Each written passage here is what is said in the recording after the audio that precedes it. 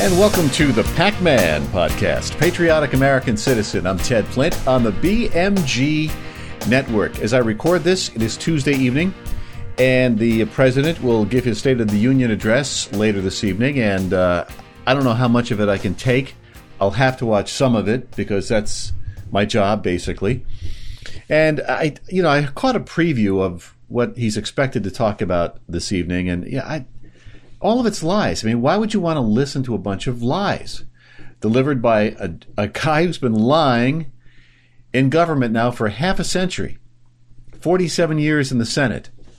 He's going to tout his policies, his economic policies, and how the economy is strong and doing well, and how he's created 12 million new jobs. He's created nothing. A president does not create jobs. A good president creates the conditions by which jobs can be created by private industry. But this president has not created 12 million jobs. He's counting all the companies that laid off and closed their doors during the pandemic. Now they're rehiring people and calling people back into work. He's counting those as jobs he's created. He's not created 12 million new jobs. He hasn't. He's not going to talk about inflation, which is coming down, but still way higher than it was in 2016, 2017, 18, 19, and 2020. Gas prices. NPR will tell you gas prices are lower than they were a year ago. That may be true, but they're not lower than they were 4 years ago. I wonder if he's going to talk about the Chinese spy balloons. You think he'll talk about those? I doubt it.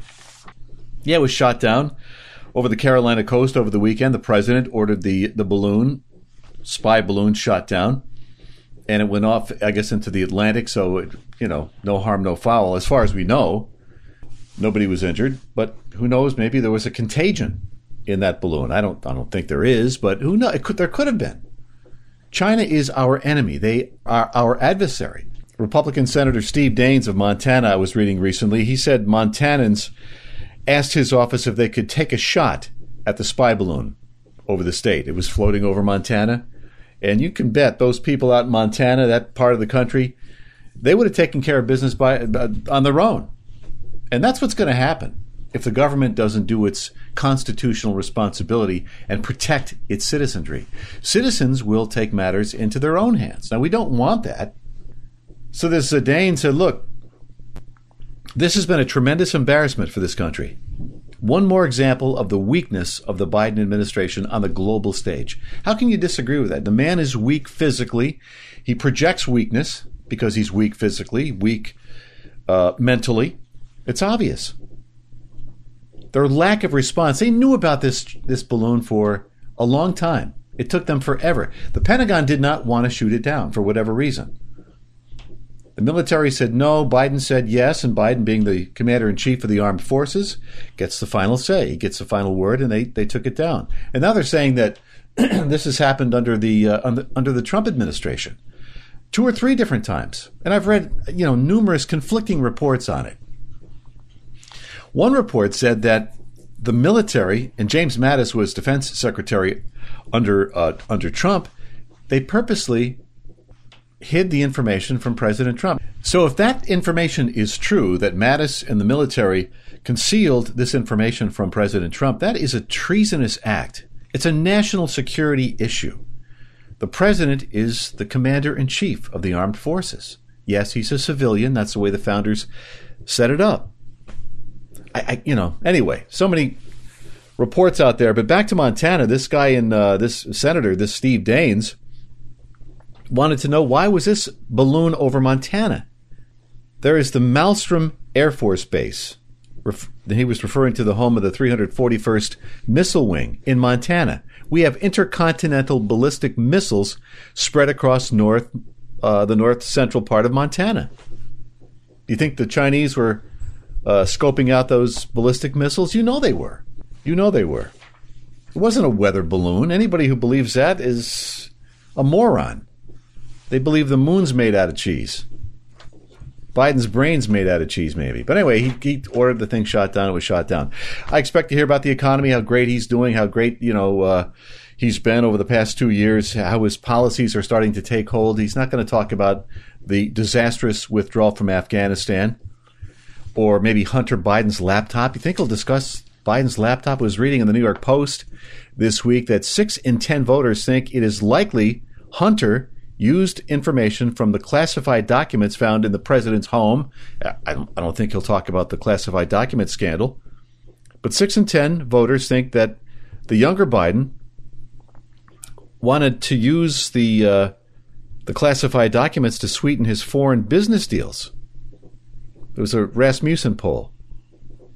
As an email Hunter sent in 2014, this is in the New York Post, written by Miranda Devine, contained highly detailed information on Ukraine. Soon after, then Vice President Joe Biden traveled to Ukraine, and Hunter got a seat on the Ukrainian energy company Burisma's board. $83,000 a month he was paid. Great work if you can get it. So Devine asks, is it reasonable to believe the president has been squirreling away classified documents for years to provide his family members with inside information that would make them all rich? Of course it is. Of course it is. All right, let's, I can't talk about Biden too much because I lose my mind. I'm going to just mention the state here. The state of New York is just in worse trouble, I think, or as bad a trouble as Washington is, because the Democrats control Washington for the most part. They control the White House, the Senate, the Senate. They control by a slim majority, and they control New York state government, top to bottom. Both houses of the legislature and the governor's mansion. And the governor, Kathy Hochul, released a budget recently, $227 billion. Now, I'm not going to bore you with a bunch of numbers. I'm immersed in this stuff all day, all week long, so I don't want to talk about it in my off time.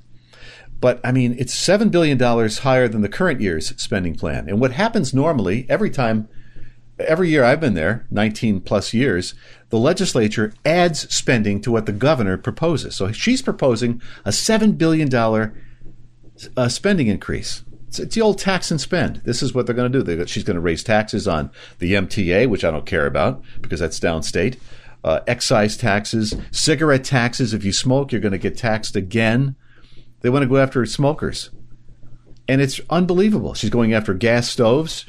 Part of her budget plan would ban the sale of gas stoves and fuel-powered heating equipment by 2030. It would also require that all new buildings be zero emission beginning in 2028, with smaller buildings required to go green in 2025. That's what she's proposing. Bail reform, that's a whole kettle of fish I can't get into. She's, proposing a couple of minor tweaks that she says would give judges more discretion. Well, that's a matter of debate. So her budget's out there. The Assembly is just going to go wild. They're against any bail reform because they view any incarceration as an act of slavery. Basically, too many blacks and Hispanic men in prison, so bail reform was designed to have fewer of these people in prison, and we see the results of it. Crimes skyrocketing. I had the statistics somewhere, but it's sickening. But, as far as education goes, education funding, $34.5 billion, total statewide school aid. That's what the governor's proposing. New York City gets over $13 billion by itself. Is it a worthwhile investment? I don't think it is. So I found some of the crime numbers I was looking for. I was in a meeting this week at work. It lasted maybe 15, 20 minutes. But the governor's calling for, as I mentioned, a slight scale back on the bail reform legislation. And the new statistics on crime, all the major categories are up 4.1%. Number of teen shootings and victims tripled over the past 5 years. And the governor wants to use bail reform. She's expected to use it as a bargaining chip in budget negotiations. Now, she's going to get rolled by the Dems in the legislature. She's viewed as weak because she is weak. So one of our downstate assemblymen, he's from Long Island, is taking issue with the fact that the governor is calling for a $2 million cut in spending for schools for the blind and disabled, while she's calling for a 10% hike in overall school spending. And this is a big issue for a lot of our members downstate. Why cut money or cut spending to schools that need it? She's going to give $13 billion to New York City. That's what she's proposing. Anyway, again, a lot of taxes on businesses. The unemployment insurance rates are going up for small businesses if the governor gets her way. That's their answer to everything. Just tax. Go after the goose that lays the golden egg. Small businesses, it's been said, and it's true, small businesses are the backbone of the state's economy. But the government, the state legislature and the governor, they don't view it that way. They view businesses as there to tax. They view people who earn money, who actually create jobs and create wealth, as their own personal ATM. They can just tax the businesses. They can handle it. Well, a lot of them can't handle it. Most small businesses fail. I forget the percentage, but more than half of businesses that start up in a few years go under. And this government in Albany is not making things any better. All right, enough on politics. I wanted to mention, we'll probably do another show on the weekend for the Super Bowl. I mean, I predicted Cincinnati was going to beat Kansas City. I thought Cincinnati would win everything because I thought they were that good, and they are that good. Kansas City just happened to be a little better on that night. So Kansas City and Philadelphia in the Super Bowl, I forget what year it is, Super Bowl 57 maybe? I remember the second Super Bowl, the Packers and the Raiders. The first Super Bowl was in '66, the Packers and Chiefs. I vaguely remember that one, but the second one I recall, when the Packers beat the Raiders, I think by a score of 33-14.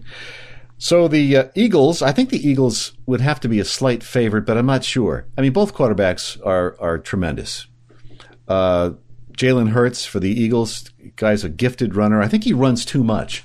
And I think once he gets nailed once or twice and gets injured, I think he's going to maybe slow down a bit. But he runs like a deer. He's a great young quarterback, as is Mahomes, obviously one of the all-time greats. He's the throwback. So it's going to be a very entertaining Super Bowl. But I'm not going to pick a winner because I don't care who wins. I'm an NFC guy because I'm a Packer fan, lifelong Packer fan, and I like the NFC. So I'll be rooting for Philadelphia probably quietly because one of my daughters is a Patrick Mahomes fan, my daughter Isabel. So I'll keep a low profile, but it should be a good game. We don't get the game locally because Dish does not carry Fox, so I have to go across the street to my in-laws. They get the Fox channel, the Spanish channel.